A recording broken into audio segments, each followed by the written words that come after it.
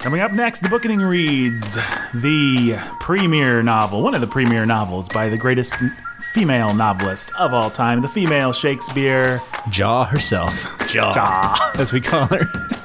Jaw, as we call her. And that, of course, stands for Jane Austen, and we're reading her immortal classic, Emma!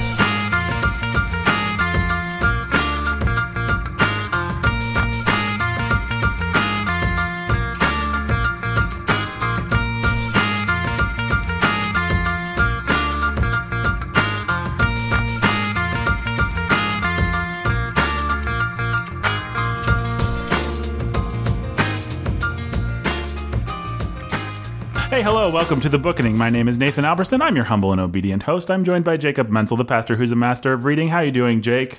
I'm also joined by Brandon Chasteen, the master who's a what are you?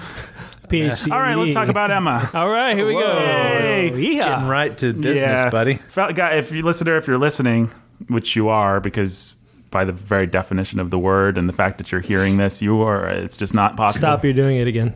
We talked about this. We did this last time. We just need to get into the book. Yeah, but I just wanted to tell them that if they're listening, what I'm trying to do is get into the book quickly because it took a long time last episode. They even took the time to download the episode, probably, right? Most people download podcasts now. Yeah, or stream. Or stream. But that takes time, right? No, they have someone perform them for them. What are you talking about? You said they're listening to this because they're the listeners. Right. And I'm acknowledging that they also must have taken the time to download. They're not in the room.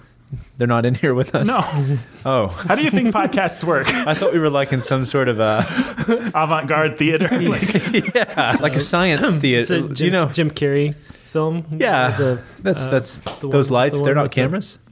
No. This is not like a Truman Show. People don't watch me while I sleep. Well, no. What say we talk about Emma? All right, let's do this. All right, let's do it. Part 2. Well, I guess we're talking about Mr. Knightley now. I realized we never did our, what's that thing? Baggage check. We never talked about our baggage check. So just real quick, I like Jane Austen, in case you haven't noticed, and I love this novel, and I loved it the first time, and I loved it this time. That's my baggage. My baggage is I had only ever read Pride and Prejudice. I came out of Anna Karenina, big, long, slow burn, and wanting and hoping and expecting something instantly engaging, fun, funny, light, and still just as incisive. Just like if you could take Tolstoy's 815 pages and knock it down to 200 and still get all of the exposition, But funny. But actually being funny. That's how I think of Austen. Tall order. It's a very tall order. So that was my baggage. That's what I was expecting and what I was wanting. And that fed into my disappointment at the beginning. Those first 8 chapters didn't do it for you. Yeah, I know, right? It was a really nasty, awful expectations to come to any book with. I freely admit. Once I got to about the time of the painting where Mr. Elton stuff starts to heat up, then I was right back into it. One of the really weird things about Jane Austen, especially since she wrote her novels over such a condensed period of time, as I understand it, her novels are very different. Like you really can track her progression as an artist and as a person that was perceiving the reality. Pride and Prejudice feels like it's written by a person of a different age and experience than Emma does. Yeah. Mansfield Park is a much darker and weirder novel than either one of them, and I'm excited to talk about that maybe next year. And then Persuasion is... Well, you say that, and I remember when I first started asking you, my assumption was that Pride and Prejudice came later, and it's the exact opposite. No, it's one of the... And you see that by the time you get to the end, what you were referencing earlier, I think you said it was a more mature novel, more mature characterization going on. I think that's true. But I was just, from the craft standpoint, I was like, why is she not bothering to make me invested or care about anybody for so long? Like this, I assumed it was a lack of maturity in her writing, in her artistry that wasn't in Pride and Prejudice. It's from the word go, or at least it was for me. But actually, it's her not condescending to you. Yeah, it's her not caring. She's telling you come up to my level. I'm not going to throw in 5 jokes in the first chapter just to make you happy. Yeah, you should just read it because I wrote it. Right. I'm telling a more mature story here, and it requires more maturity and patience of you, and so deal with it. And I didn't appreciate that at first, but I grew to love it. So there you go. Brendan, your baggage, sir? My baggage was, this is actually one of the novels I have never read by her, but I've come to trust her. And so I knew it was going to be good. I don't doubt that her books are going to be good. She's like Shakespeare, you know that whatever you're about to read is good. So that's what it reminded me of when you said that every novel was different in tone. Is the only other author that I know of where you cannot guess what the tone of what you're about to read is going to be until you're actually reading it is Shakespeare. Mm-hmm. So it's a wide range of sensibilities. All right, so that's baggage check. Yay!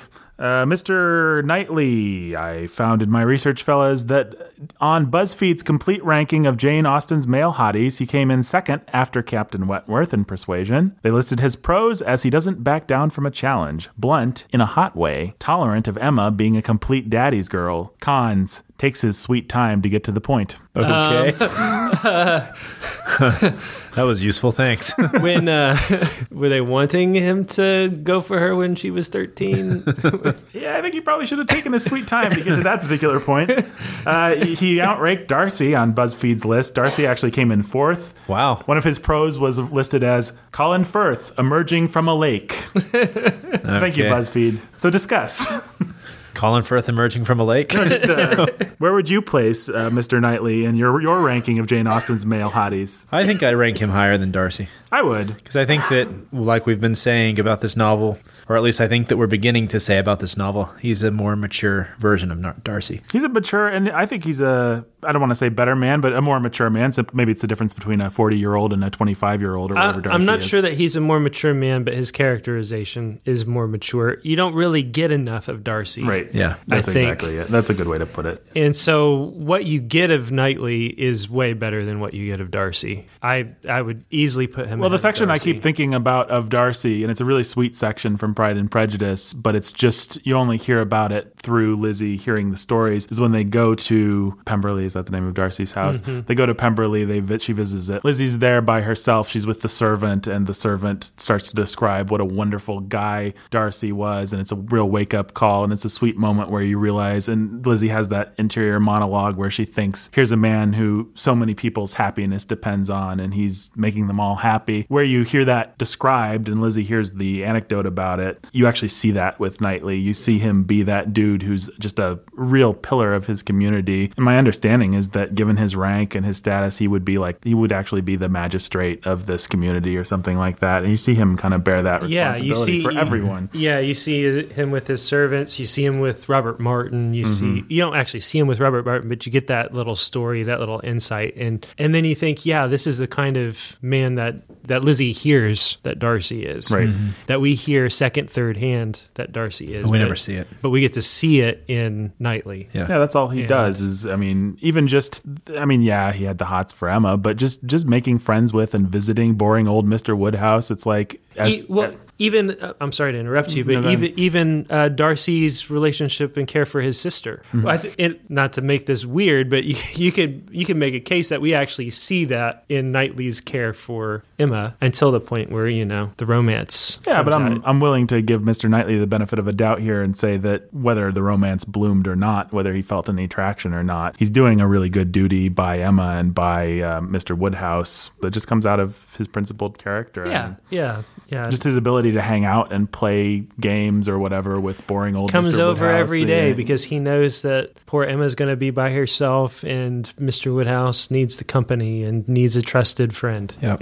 Yeah. It's just part of his responsibilities. He's got this aging, self-pitying, hypochondriac widower and his spoiled daughter that somebody should be looking after them and be around them. And he goes around and he does all kinds of stuff like that. Right, yeah, he will visit the Bateses, whatever he needs to do. It actually, in a weird way, it makes you appreciate what was probably good about that landed gentry. You always in these novels wonder, like, did they have jobs? What did they do? But you understand Mr. Knightley could actually spend his whole day doing good thing after good thing after good thing, making a lot of people's lives better who rely on him. So I put him number 1 in my list of Jane Austen's male hotties. I only have 2 to choose from, so he's my number 1 He's your too. number, Brandon? I think he's my number 1 too. Well, there you go. Even with Colin Firth emerging from the lake. Well, yeah, probably We could just get a scene of Knightley emerging from a lake. If only. If only. Jane Austen let us down on that one. Is it Jeremy Northam who Jane plays Austen him? let everybody down on Darcy too. Yeah. She did. But the good old, it wasn't the BBC, but the good old filmmakers did not let us down on that one. She did not describe that for us. No. Well, Colin Firth, too. That's just funny. That has become such... What else do we want to say about Emma? Is she a feminist hero, guys? Yes. I mean, she makes her own destiny. She's not going to get married. She's proactive in love. She brings people together. She's not proactive in love. Oh, she's proactive in... Doing her own thing. I mean, I think that everything that would make her a feminist icon is what Jane Austen sees as making her foolish. So, so maybe she is a feminist icon. Doesn't matter. Well, here's the reason I have to. Nevertheless, she persisted. Right. And then she grew up and became a lady. Right. Which is what all you feminists should, I don't know, maybe aspire to. Yep. Elizabeth Warren, our 40 some odd president of the United States, probably. My dear, everybody is a feminist until they grow up and mature. I feel stupid asking the question of whether Emma's a feminist hero, but the introduction to my novel, which I failed to bring, I've got a jank copy from our library, but it says that, I wish I'd brought it, but the introduction to my novel, written by a scholar, a modern scholar, says that the introducer, the person that's writing the introduction, is perplexed and saddened and does not know how to feel about the ending, because the ending is Emma giving up her free will. The ending is Emma settling into domesticity, and she doesn't know whether Jane Austen is actually portraying that as a good thing or a bad thing. Well, I mean, I can help out our poor perplexed scholar. Yeah, help her out. Jane Austen is portraying it as a good thing. Is she? Yeah. Our poor perplexed scholar needs to go back to grammar school. Yeah, I mean, it's pretty clear that it's a very good thing. But if you read between the lines, Oh, I guess, yeah. If you smoke enough pot, I guess, maybe. I don't know. Yeah, if you need to justify your academic career by inventing fictions out of 500-year-old pieces of literature, then maybe. That's just, it's so frustrating about the new way, the way that scholarship has gone, even in some... It's only 300 years old, but... What? I said it was 500 years old. Oh, this podcast? Yeah, that's... Monkey Sue's uncle? Proceed. I'm confused now. It's so frustrating where scholarship... Oh, yeah. I forget what I was going to say. Sorry. I'm sorry. Well, we need a scholarship rant right here. Remind me what we were... Oh, this stupid author that was reading between the lines. It's frustrating because all new scholarship thinks that it has to be inventive and creative with the way that they're thinking and theories that they're coming up with. When at one point, all that scholarship was, it was preserving knowledge and making sure that people understood the knowledge that had been preserved and handed down, and it was seen as was conservative, and now it has to be innovative and open, and so soon progressive. And the only way for that to go is stupidity and insanity, because eventually you have to start saying really dumb things, and so then you get people starting to talk about how you have whole committees devoted to ecology in literature and machinery in literature, and how we're cyborgs somehow by the act of reading, and it's all, and you just want to tell them all to shut up. It's just, you guys are in your ivory castle that nobody cares about. Mm-hmm. So, well, the classic terrible Jane Austen essay in my mind is the one by Virginia Woolf, and what Virginia Woolf does is, instead of talking about the novels that Jane Austen actually wrote, she says Jane Austen died when she was 42, but if she'd lived, let's think about some of the novels that she would have written. And then Virginia Woolf proceeds to actually make arguments about Jane Austen based on these hypothetical novels that Virginia Woolf thinks that Jane Austen would have written if she'd lived, but that Jane Austen did not in fact live or write because she died. And it's just like... If Jane Austen would have lived a little longer and she would have come to as mature an understanding of the world as I have, and would have embraced my worldview, and then her novels would have taken the shape of my worldview. And this, therefore, vindicates and justifies my worldview. Yeah, it's actually Booyah. the exact same approach people take towards Flannery O'Connor. So she wrote these weird short stories that blew up the world at the time that she was writing them. Everybody liked them, but they really didn't want to like them. And then she said these things about how, well, yeah, I'm actually writing about your sin and judgment, and you're going to die, and you're going to have to face God. And all the academics were like, but they're still good stories. We have to somehow justify the fact that we like it. And then so one way they do it is just imagine what she would have written had she not died at 35. So if you're a woman writer, the moral is you need to live until you're about 90 so that no one can speculate about the kinds of things that you would have written. Well, it's hard for me to play devil's advocate for the sake of discussion because I have no idea where this scholar is coming from, but I just think it's worth mentioning that a respected scholar in an introduction published by a major publisher, I think I've got a Penguin, I'm not sure what edition I have of the novel, but their introduction is all about how if we read between the lines of the novel, we can see Jane Austen subverting the very things that it seems to me that she celebrates. Maybe I'm stupid and I just don't understand Jane Austen as well as the new critics and the scholars and stuff, but it seems like this novel kind of celebrates like the patriarchy and marriage and authority for men and stuff. The place that I've seen this sort of criticism most with Emma is with Jane Fairfax. Mm-hmm. And people like to talk about how she was at this place where she could either choose being a governess, which was degrading, or she could choose to marry this playboy, Frank Churchill, which is degrading. And so actually what those critics will do is they'll take Frank Churchill and make him out, and they'll take him and put him in their monster squad. And so... Clever. Yeah, so he's awful, and so she has to go and marry the monster so she doesn't have to go and become a governess. So she was, what's it called? The bull's horns? Some sort of paradox where you have to choose between two evils. Yes. There is a paradox like that, and I don't remember what it's called. Anyways, that's where I've seen it mostly, is because she could, like we've talked about, becoming a governess would be a step down in society for her. So she has to then go and marry this guy who flirts with every woman he comes across.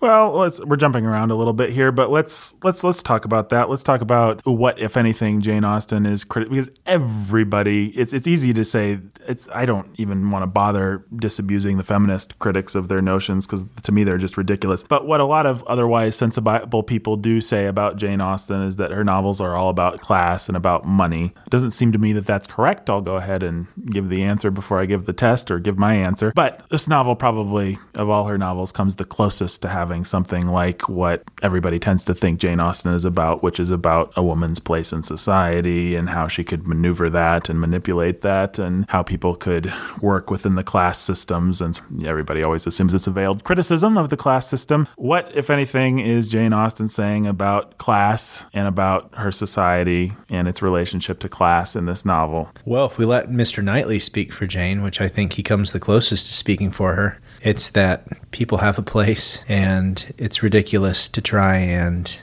leads to some bad and comedically foolish situations to try and get out of that and ignore it. I mean, what she's saying about class is that it's a real thing. Deal with it. Yeah. Like she's not making an argument against against class, against the existence of certain classes. She's not even making an argument. I want to say she's not even making an argument for she's simply like, here it is. This is the way it is. What about the heartrending plight of Jane Fairfax, which you do if Jane you Fairfax feel is bad? an orphan who got taken in by somebody who loved her father and respected him. She was well taken care of. She had nothing. She was cared for. She was well trained. She was well endowed with good gifts by God. And so here she is, the benefactor of just the generosity of everyone around her. And she gets to be positioned as a governess in a great household, or she marries Frank Churchill, who may not be the best man, but turns out he's not as bad as he could be. He's no Mr. Knightley. There's no question about that. He's also not a Wickham, though. But he's not Wickham. Yeah. He's got his flaws and his sins, and they're real. And we see his he is like Emma. He and Emma are set up as parallels, and he is just as immature as she is, and his perceptions of things are not what they are. And we see that in his letter. He perceived all this stuff and made all these assumptions about what Emma was thinking that weren't true. And I believe that those were his sincere judgments, but he let things go too far. And then he apologizes and he accepts responsibility basically for himself and asks forgiveness. And he's not Knightley, but he's maturing too. And it's a good match. I mean, and in the sense that you want to extend charity to Emma, because if Mr. Knightley, who's such a dude and so cool, sees something in her, there must be something there. If Jane Fairfax sees something in Frank Churchill, there must be something there, because we know Jane Fairfax is beyond compare in her. Yeah, and I don't know, maybe it speaks well of Frank Churchill that he wants to marry this woman for who she is and not because of any advantage she brings to him. He could have earnestly tried to woo Emma and possibly could have succeeded in earnestly trying to woo Emma and could have gained every advantage by it and pleased his family and everything. But he wasn't actually interested in that. He screwed up with Emma. He was wrong. But Jane was his girl. And so that speaks of he has a harder time overcoming his personality for his principles, but there are principles there. And they're real principles and they're good principles. He doesn't always act on them. He has greater difficulty attaining them. But they're still there and they're still real. And maybe I'm underselling his weaknesses, because now I'm remembering, he goes and doesn't he have a gambling habit and some stuff like that too early on. But I really do think we see a man who's on a parallel path to Emma, who is maturing and who we do see grow and mature by the end of the novel. And his maturation's not complete, and he's clearly not in Emma's class. But yeah, I don't remember how we started, but whatever it was, I'm against it. What were we saying? I asked you about the plight of poor Jane Fairfax. Well, yeah, all I was trying to say is that, sorry, here I go again. All I was trying to say is she's not in any way disadvantaged. She's had the misfortune of losing her parents and there being nobody to take care of her, and accept that she's taken care of. And it is unfortunate that somebody of her abilities is looking at the possibility of becoming a governess. But you know what? She doesn't end up that way. Yeah, I mean, I think Jane Austen's perfect moral imagination allows Jane Fairfax to escape the horrible fate. I mean, you do have to deal with the fact, I think, that it's portrayed as something of a horrible fate, that all the other characters and Emma herself thinks, isn't it a tragedy? They're talking about it like she's going to be sold into slavery or something like that. And it's Miss Elton who's championing it. Yeah, Miss Elton, the horrible Miss Elton is... Miss Elton needs to keep Jane Fairfax down because she exposes how bankrupt she is as a lady, as an accomplished lady. So I think that is the closest that you could come to making an argument that Jane Austen is criticizing the caste system of her society. But then you have to bring Harriet into it, and you have to compare Harriet to Jane, and I think that's when it gets interesting. Yes, because Harriet's happiness is ending right back where she should have been in the first place. Right. And that's the comedy is. And I mean, in that sense, it's a very classical comedy form. You have the peasants and the lower class ending up with the lower class in a happy marriage, and the upper class ending up with the upper class in a happy marriage, and the comedy comes from mixing the two and seeing what happens. But in the end, oil and water don't mix, and they go back to where they're supposed to go, and everything's happy. And you get to see why. Yeah, I mean, it's very Shakespearean in that sense. See, idiots, this is what happens when you try to step out of your place. Yeah, people who are meant to be miserable are miserable because they marry another miserable person. Like the Eltons. Water finds its level. Yeah. Or like Frank Churchill's step mom, who everybody's just like overjoyed when she dies, and he finally gets everything that she wants. And there was great rejoicing. Even all our hero, even Mr. Knightley's making snide comments about how fortunate for him that she died just at the exact right time. I really liked that.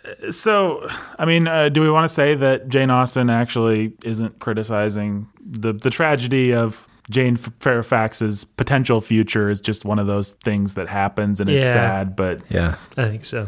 Yeah, I think Jake's right that she's not very political. She's just showing you the reality of the world. And where her wisdom and discernment comes in is the way that people, these people are going to behave this way whether or not they're in Britain. Mm-hmm. Their character is going to come out. So if Knightley had been born into a lower class, he would have become a Mr. Martin. Right.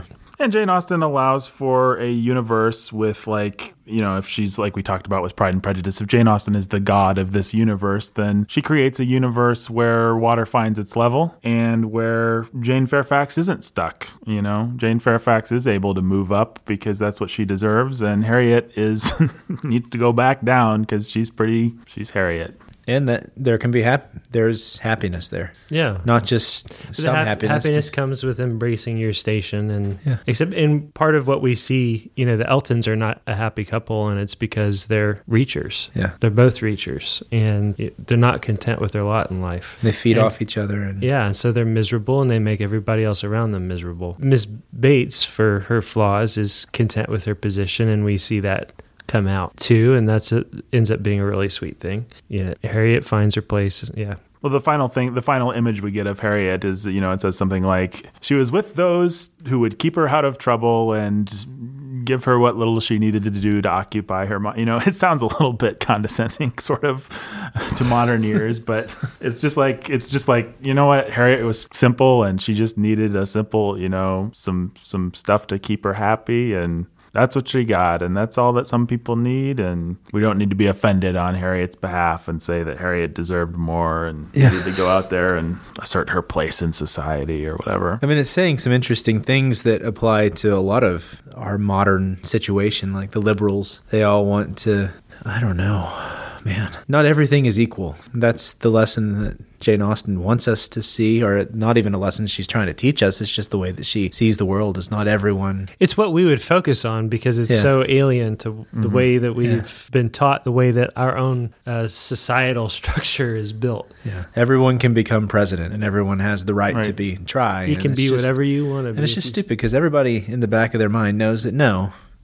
some people are a Harriet Smith. Right. A simple, artless, amiable girl, as I think Mr. Knightley calls her, and it's a compliment. Whatever you think of Hillary Clinton, she was never a Harriet Smith. No. Right. Yeah, she was probably a Lizzie gone bad or something, gone sour, something. Whatever you think of Donald Trump, he was never a Mr. Martin. Yeah, exactly. So the point is that people have different personalities and different giftings that have been given to them, and it's a nasty lesson. We don't like to hear it, but you see it all over the place.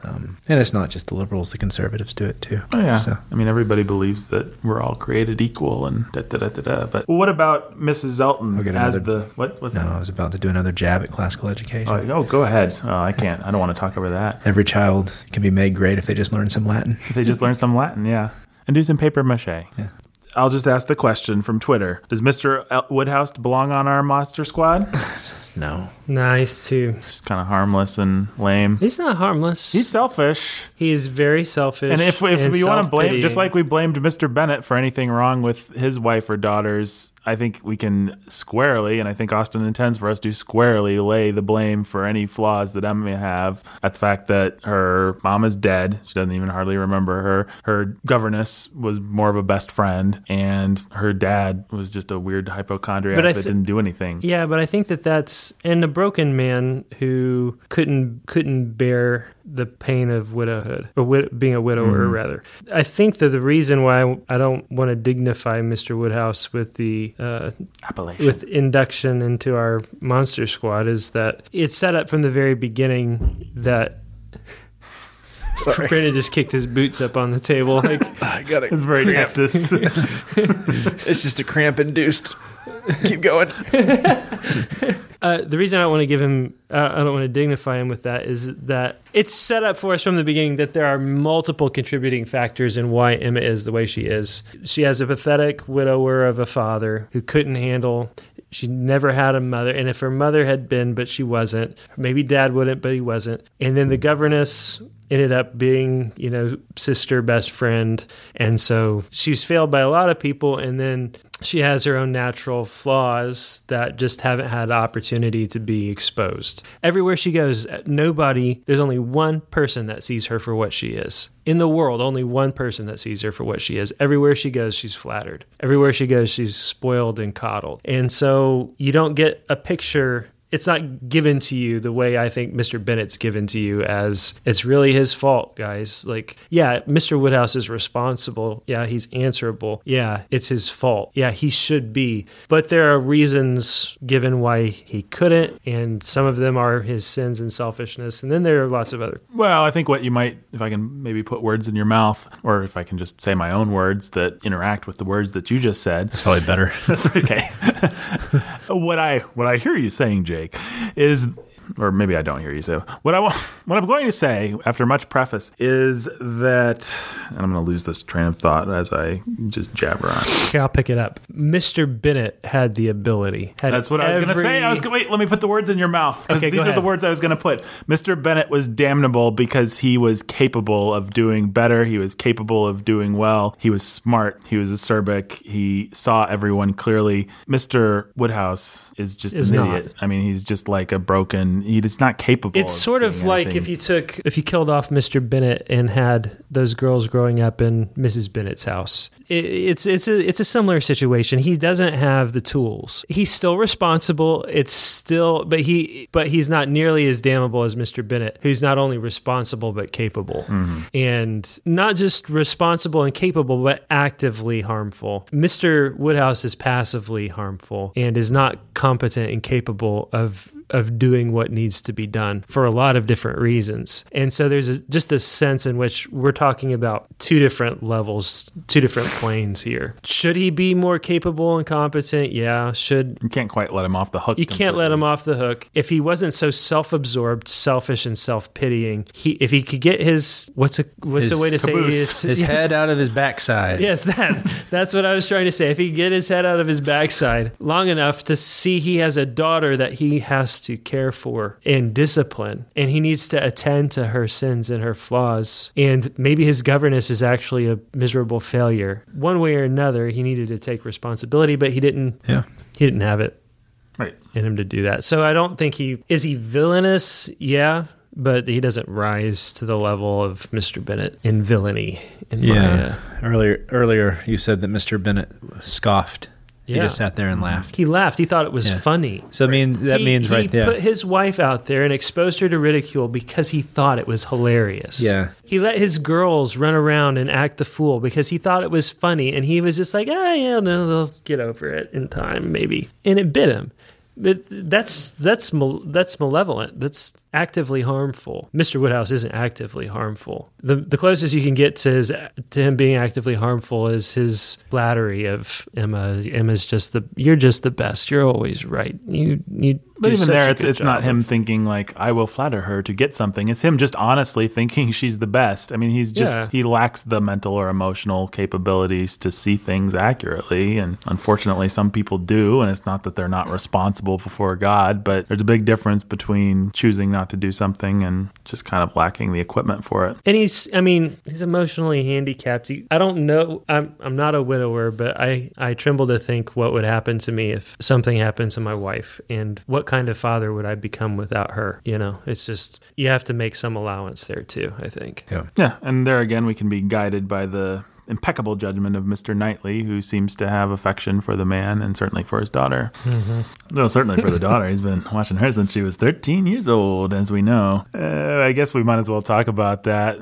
I don't know what to say. Is it creepy? Should we be creeped out? I thought we already kind of discussed it. I guess we already talked about it. Did we ever talk about that? We decided the way that it was handled about as well as it could possibly be. Yeah. Mr. Darcy, given that he fell in love with a 13-year-old, Mr. Knightley acquitted himself admirably. Is that what we're saying?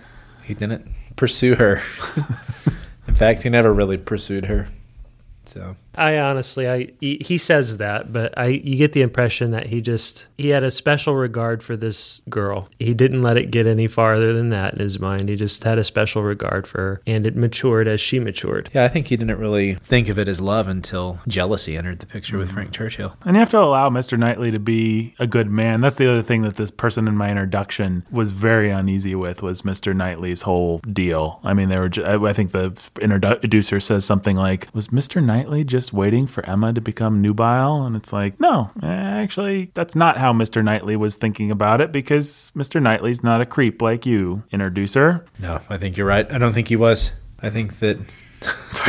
Just like that. I thought that was all you were going to say. Yeah, that's all I'm going to say. You're right. No, I do think that the entrance of Frank Churchill is where it became love. Until then, it was, like Jake said, a fond regard. And I think he can look back and see that fond regard was the seed of what became his love for her. And he can say, I've loved you since you were 13. But I don't think it has to be more than that. I mean, I will say that I had a fond regard of my wife before I ever had any. I was a senior in high school and she was in 8th grade. And I thought, man, that girl is really something. Yeah. I like that girl a lot. She'll make somebody a great wife someday. It completely innocently not even ever occurring to me. You know, I was a senior in high school. I was attracted to girls that were my age. And, but then, time happened. And my then 14-year-old girl that I had high regard for grew into a woman that I loved. Yeah. And so, I can look back and say the seeds were there. Right. So the lesson of this novel, I guess, is that as a 30-year-old man, I should find a broken young woman and try and fix her. And if it works out well, I should wife her, right? Yeah. That's what Jane Austen wanted me to take away from this, right? Yep. Nathan, you got it. Jake's not going to even dignify that one with an answer. Let's see here. Gosh, is there anything else we need to discuss besides the big monster question? I feel like we should be able to get hours out of this book, but we really have covered most of everything I wanted to talk about. I can't think of anything else that I want to talk about. It's great talking about Austen. She makes it so simple because you just get to talk about each character. Right. Yeah. You spend time with each character and then you're done, because it's all about the characters and their development or revelations about their true character that happen over the course of the novel. And then she sews a nice little bow on it at the end, and that's what you've got. And your job as a reader is to figure out how you can become a better man or a woman as you see yourself in each of the characters. To read them or fail to see yourself in each of the characters. Right. Well, I thought this novel, I think, has a particularly nice example of that in Miss Bates, who, if you've read your Austen, if you've read Pride and Prejudice, you're kind of trained to just think, oh, here's another one of Austen's obnoxious stock idiots. Here's another fool for us to make fun of. And I think this is maybe a mark of maturity in Austen's writing and thinking that you don't see so much in Pride and Prejudice. Miss Bates is allowed to be very ridiculous, very foolish,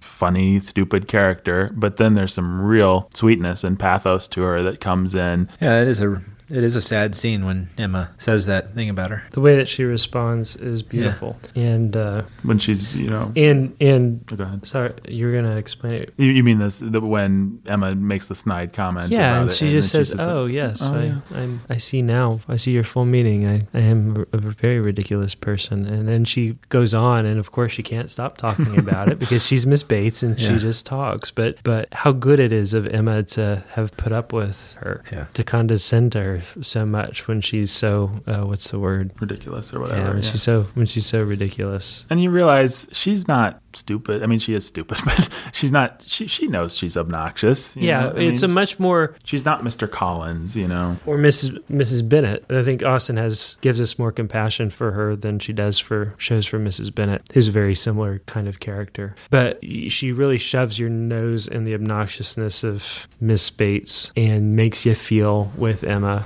Makes you listen to all those speeches for page after page after page after page, and it's so annoying. And then she gives you a really great payoff that that scene happens, and Emma says what you think, and then that leads to the great scene of the novel, right?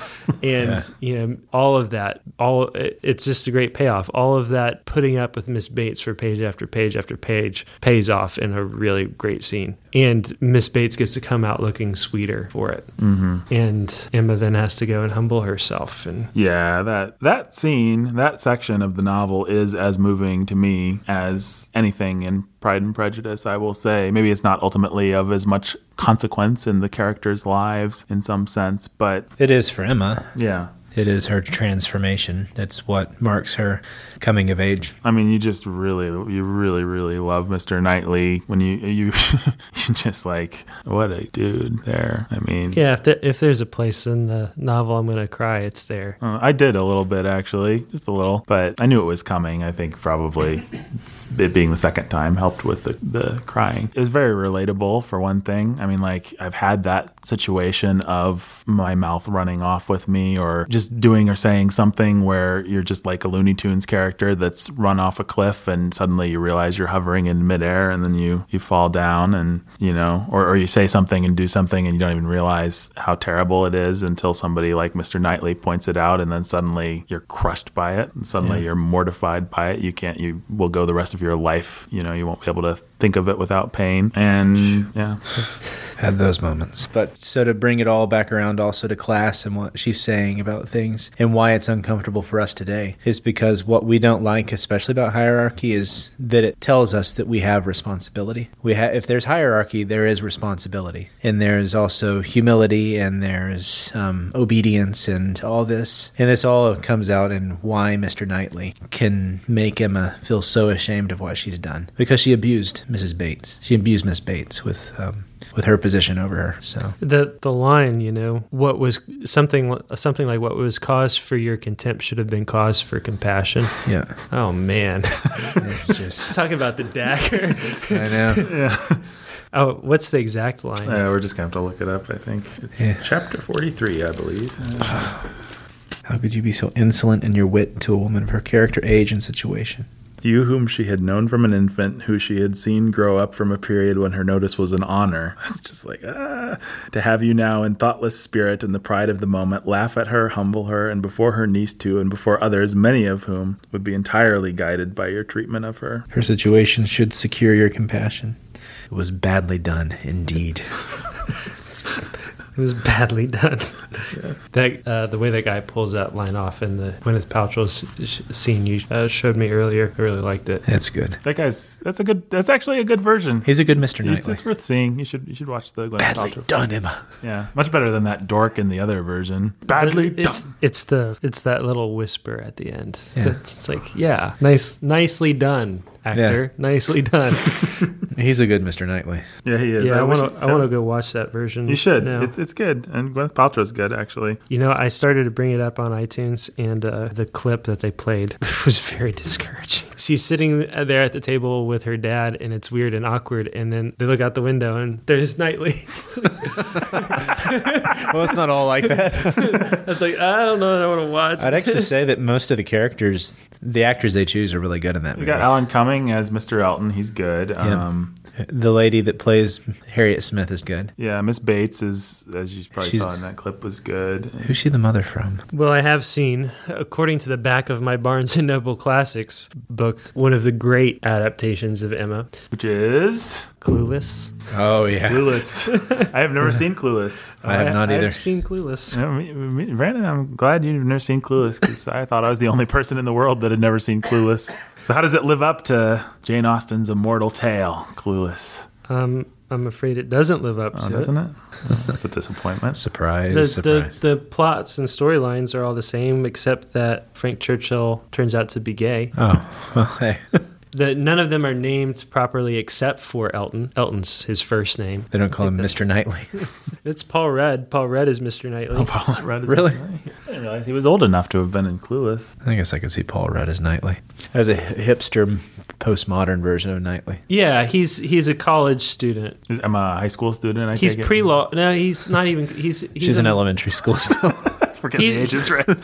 She's like a senior in high school, and he's like a law student. And her dad is actually pretty. There is that kind of weird, creepy element to it, which is her dad's had like 3 or 4 marriages, and his mom was one of them from a different marriage. So he is Emma. What's her name in the movie? Alicia Silverstone. No. Yeah, Is it? That's the I've never seen it. I don't know. Anyhow, it's like Claire or something like that. Anyhow, he's her former stepbrother. But they don't have any blood in common. They don't have any blood in common, and they don't have a legal relationship anymore. But what happens is her dad's like a high-powered attorney, and he's in law school, so he's like always hanging out, trying to avoid his mom or his new stepmom, or I don't know what. He's like reading Nietzsche and stuff like that. But he's also always there for Emma. Like, you know, she gets stranded after a party, and creepy Elton, who she's trying to set up with Harriet, comes on to her in the car, and she gets out and gets mugged, and he goes and rescues her or something like that, you know. Oh, so they mix up the Harriet scene with... Yeah, the bandits. And that's a weird scene. that gypsy scene, yeah. No, they actually do the gypsy scene, though. The gypsy scene happens at the mall when they're at the mall. The Harriet character is flirting with some guys. They're flirting with her, and it looks like, oh, she's, you know, getting some real attention, and then suddenly they'll like tip her over the side. You know, it's like a multi-level mall. And, that's scary. Whoever, the Emma character is there with her gay friend who she doesn't know yet is gay, or maybe she does at this point. No, they're like shopping together or something, and he's like, you know, got sweet style, just her tastes and all that sort of thing. And then he runs over and is like, "You jerks, you," and, you know, and it's got its sweet elements to it, but yeah, it doesn't quite live up to it. When you can I explain that I never voluntarily have watched that movie in my life? It's just a consequence of circumstance. Well, great, Jake. Thanks for telling us about your favorite movie of all time. Leave an edit point so we can get into that comment and make it sound like you just...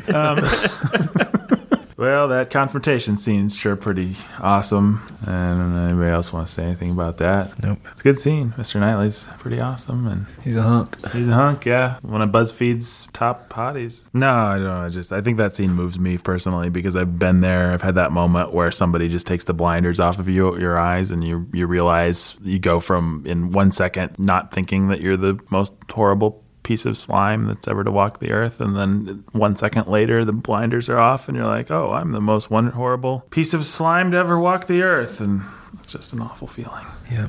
But then you love the people that actually do discipline you like that. If you're a wise and mature person like I am, you do at least. Let's see if there's anything else in my notes I want to talk about before we get to the big question. See, we covered BuzzFeed, right?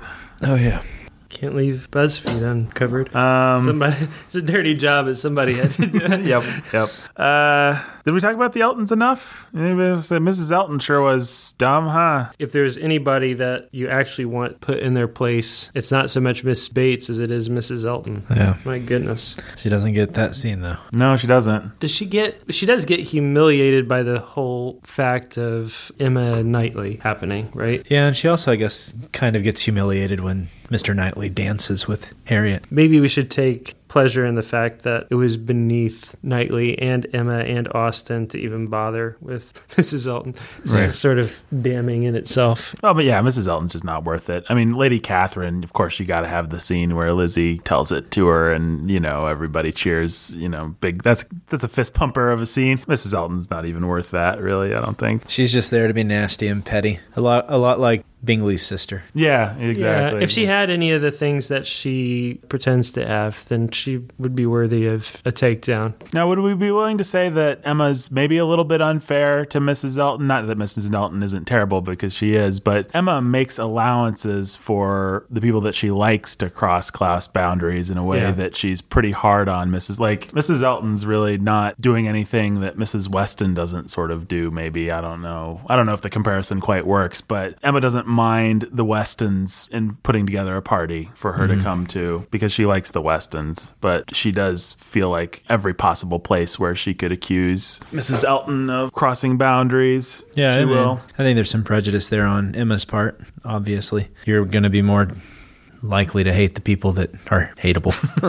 And everything they do is going to bother you and rub you the wrong way. So I just think there's... Emma tips her hand to that. She tries to, at some point, come up with a justification that, you know, when good people do dumb things, then it's okay. And when stupid people do stupid things, then it's not. Yeah. So, like, she says something like that, basically, at a certain point. Yeah. That's probably, maybe a really bad paraphrase.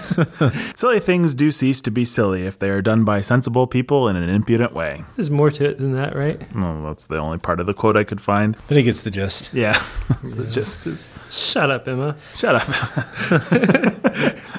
I have to say, this will be our segue into the monster section. I do find some of Emma's sins to be quite relatable and almost lovable in their, like, I've been there quality. And I think maybe that's what Jane Austen was getting at when she says a character that no one but myself will like. Is Jane Austen probably had just like you. Yeah, she had a decent amount of sympathy for her. I really like that scene where she and Jane Fairfax both play the piano, and she realizes that she should have been applying herself for the last 15 years, and she goes home and practices for 2 hours, vigorously for a couple hours, like as if she's one of those guys that like works out the day before he goes to the beach so that his muscles will supposedly have a little sheen to him. Actually, I find Emma's whole relationship to Jane Fairfax to be funny and relatable. I mean, I think maybe I won't say we've all had it, but I know I've had those people in my life where I know they're good people. I know they're the best people. I know they're people that would be good for me to cultivate a relationship with. My friends and my family tell me, oh, you should,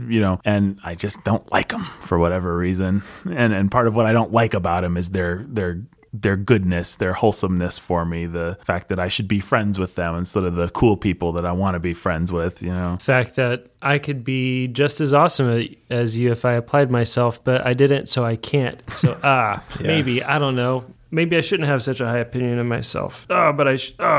Well, so that's your caveat heading into it? That's my caveat. We'll see where I land. We'll see where you guys land. It's time to put this question. And remember, Kara Hobbs's continued listening to this podcast hinges on our answer, gentlemen. When I'm thinking about this... Oh, wait, let me just ask the question, because I don't know if our readers remember the last episode where the question is Emma Woodhouse going to be inducted along with... Has anyone been inducted for 2000? Yes. Anna Karenina was inducted a couple episodes ago. Nobody from our poetry episodes was inducted, but perhaps some people should have been. There was one that has a secret place in our Monster Squad.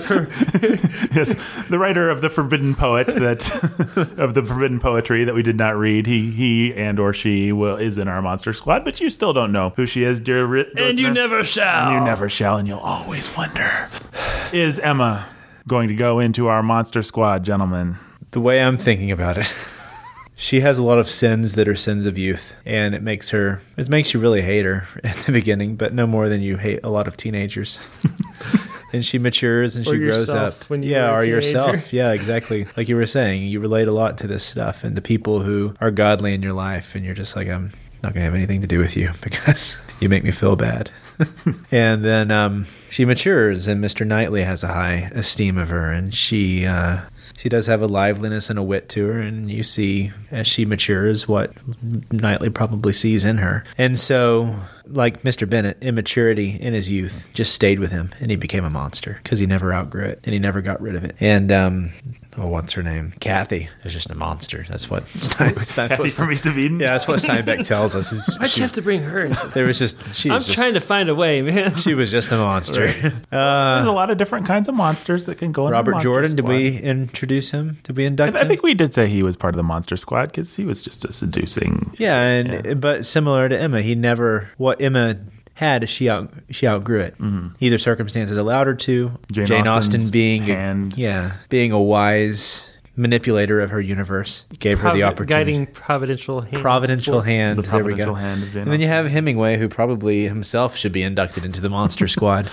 And Anna Karenina, she's an adulteress that threw herself in front of a train. Exactly, trying to get these things that she should have matured into realizing she just simply shouldn't have. And so that's my first thought about it. You're saying poor Emma doesn't belong in that company. I'm not going to say yet. Well, you're not going to say, but I'm throwing that out there. Okay, throwing that out there. Jake? Yeah, I think that you could even go farther and say that there's a sense in which Emma's redemption was inevitable because she never had the stuff of monsters, really. She just had her immaturities and sins. Yeah. Whether it was the combination of the guiding hand of Providence and Mr. Knightley and her own good sense, she never became the monster that she could have become. As much as I would like to... Take out your wrath on all those girls you hated in high school, or... As much as I would like to condemn her to the Monster Squad, I don't think I can do it. I don't think... If if we're going to say who's the villain of the book, I can say that Emma's the villain of the book as much as she's the heroine. But Well, she's also the heroine, and she defeats but the she's villain. also the heroine, and in the end, the heroine wins and gets the guy and is right to. So none of our monsters have been redeemed, right? No. No. Anna. Anna threw herself in front of a train. Rudyard Kipling, I guess, was our monsters. Anna had the little flicker of doubt that she was doing the right thing right before the train. she was sliced in two. Lady Macbeth. Lady Macbeth, she wasn't redeemed, but she felt bad. Dracula. This is some monster squad. Scrooge was redeemed, yes. But he really wasn't in the monster I squad. don't think we Did we induct bother him? to put him in the monster No. squad. He's a class. I mean, he is a He's iconic a classic villain. When you say villain. when you say don't be like Scrooge, you're not saying don't be like a nice, redeemed, cheerful man. You're saying don't be like a grumpy guy. But if you were going to say don't be like Emma, you'd mean don't be an immature brat who Right. Yeah. When one thinks of Emma as a type, one thinks of the faults proud, that she has to spoiled overcome. brat, high school student type character, and or homeschooled person. Knew some homeschool peep kit girls like Emma, I have to say, guys. Oh, yeah. Lots of them. Yeah, they're proud of like they're homeschooled, so Hopefully they don't all fancy themselves to have turned out like Emma. to have turned out like Mrs. Knightley. Well, I thought Jake was going to make a big deal out of being a monster. I was going to try, but You don't have the. I don't really. She doesn't. I don't think she does deserve it. I mean, I think you could argue that even at the beginning of the novel, her intentions are always good, which is not something you could really say about most of our monsters. She wants to bring people together. She wants to take Harriet under her wing. She's doing it in a proud, stupid, immature, spoiled brat way, but she doesn't mean anybody any harm for what that's worth. She needs to grow up. Whereas Kathy meant some harm. When she killed her parents. Yeah, when she Dracula meant some harm, I think. Maybe one could argue when she split open his chest and made some woman drink of it. I think he was doing that maliciously. That guy. So I think It's just, yeah. I mean, Even after Harriet, I have this quote here somewhere. After the first thing with Mr. Elton, Emma says, "The first error and the worst lay at her door. It was foolish, it was wrong to take so active a part in bringing any two people together. It was adventuring too far, assuming too much, making light of what ought to be serious, a trick of what ought to be simple. She was quite concerned and ashamed, and resolved to do such things no more." until she turns around and tries Until to do she turns it right around again. and does it again. But who can't relate to that? I bet John Donne could relate to that. You know, I mean, I've been there. I was young once. You guys were young. You did stupid things, and you said, "I'm not going to do that Not stupid me, thing." never. Okay. I've never. Brandon, you were had young that. once. I was young once. I did stupid Right, things. Jake was just always Mr. Knightley. That's right. Yeah. I was born this way. Right, born this way. Jamma, jamma, jamma, born this way. Some people are born to be pastors. Yeah. The rest That's of obviously us, why he's a pastor and we're not. the rest of us have our station. We had our station. Water finds its level. I think you can even see at the very beginning of the novel when Mr. Knightley's like, "Emma, you're an idiot," and she's like, "No, I'm not." Even in her repartee with him, there's a certain amount of a conscience there. She's annoyed by him telling her to do the right thing, and that speaks well of her. She doesn't just blow him off like she would if she had no conscience. And I think her redemption is really super sweet. Not to be all patronizing about it, but I think the scene where Mr. Knightley busts up and confronts her about Mrs. Bates, and then she's in tears and everything. It's like the fact that she was capable of that level of remorse and of shamefaced repentance. And then she goes and visits Miss Bates, and then there's another really sweet scene that comes right after that with the hand holding. Yeah, Mr. Knightley takes her hand, and it looks like he's going to kiss it, but then he doesn't quite. And, she's sort of embarrassed that Mr. Knightley even finds out, but at the same time, she's like, boy, I'm glad he found out. So it's just really sweet and relatable, and you got to love her. And I sort of, in reading it the second time, I really wasn't all that annoyed by her at all. I mean, I just thought this is the story of a stupid kid. There but for the grace of God go us all, and there but for the grace of God went me. Yeah, I think my second reading, if I come to it again, will be much different. Jane Austen she gives us a happy world with a compassionate God in the form of Jane Austen, or in the form of the God that Jane Austen believed in, where sometimes people like that, they're just waiting for a little bit of discipline or the shove in the right direction, and they turn out okay. So there we have it. Not a monster. You can keep listening, Kara. Sorry.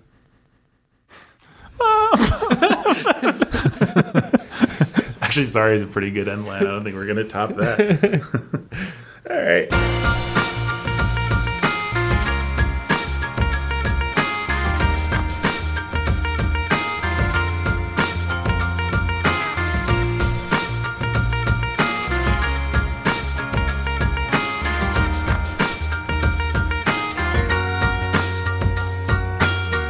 The Reckoning today was written by Brandon Chastain. No, it was not. He improvised a good chunk of it. Yeah, he might have written some stuff for his contextual Texan, but the Bookening person that takes the writing credit is me, Nathan Alberson. The guy who takes writing credits for improvised podcasts. For improvised podcasts. That's true. The guy that makes snide comments and saw that one coming.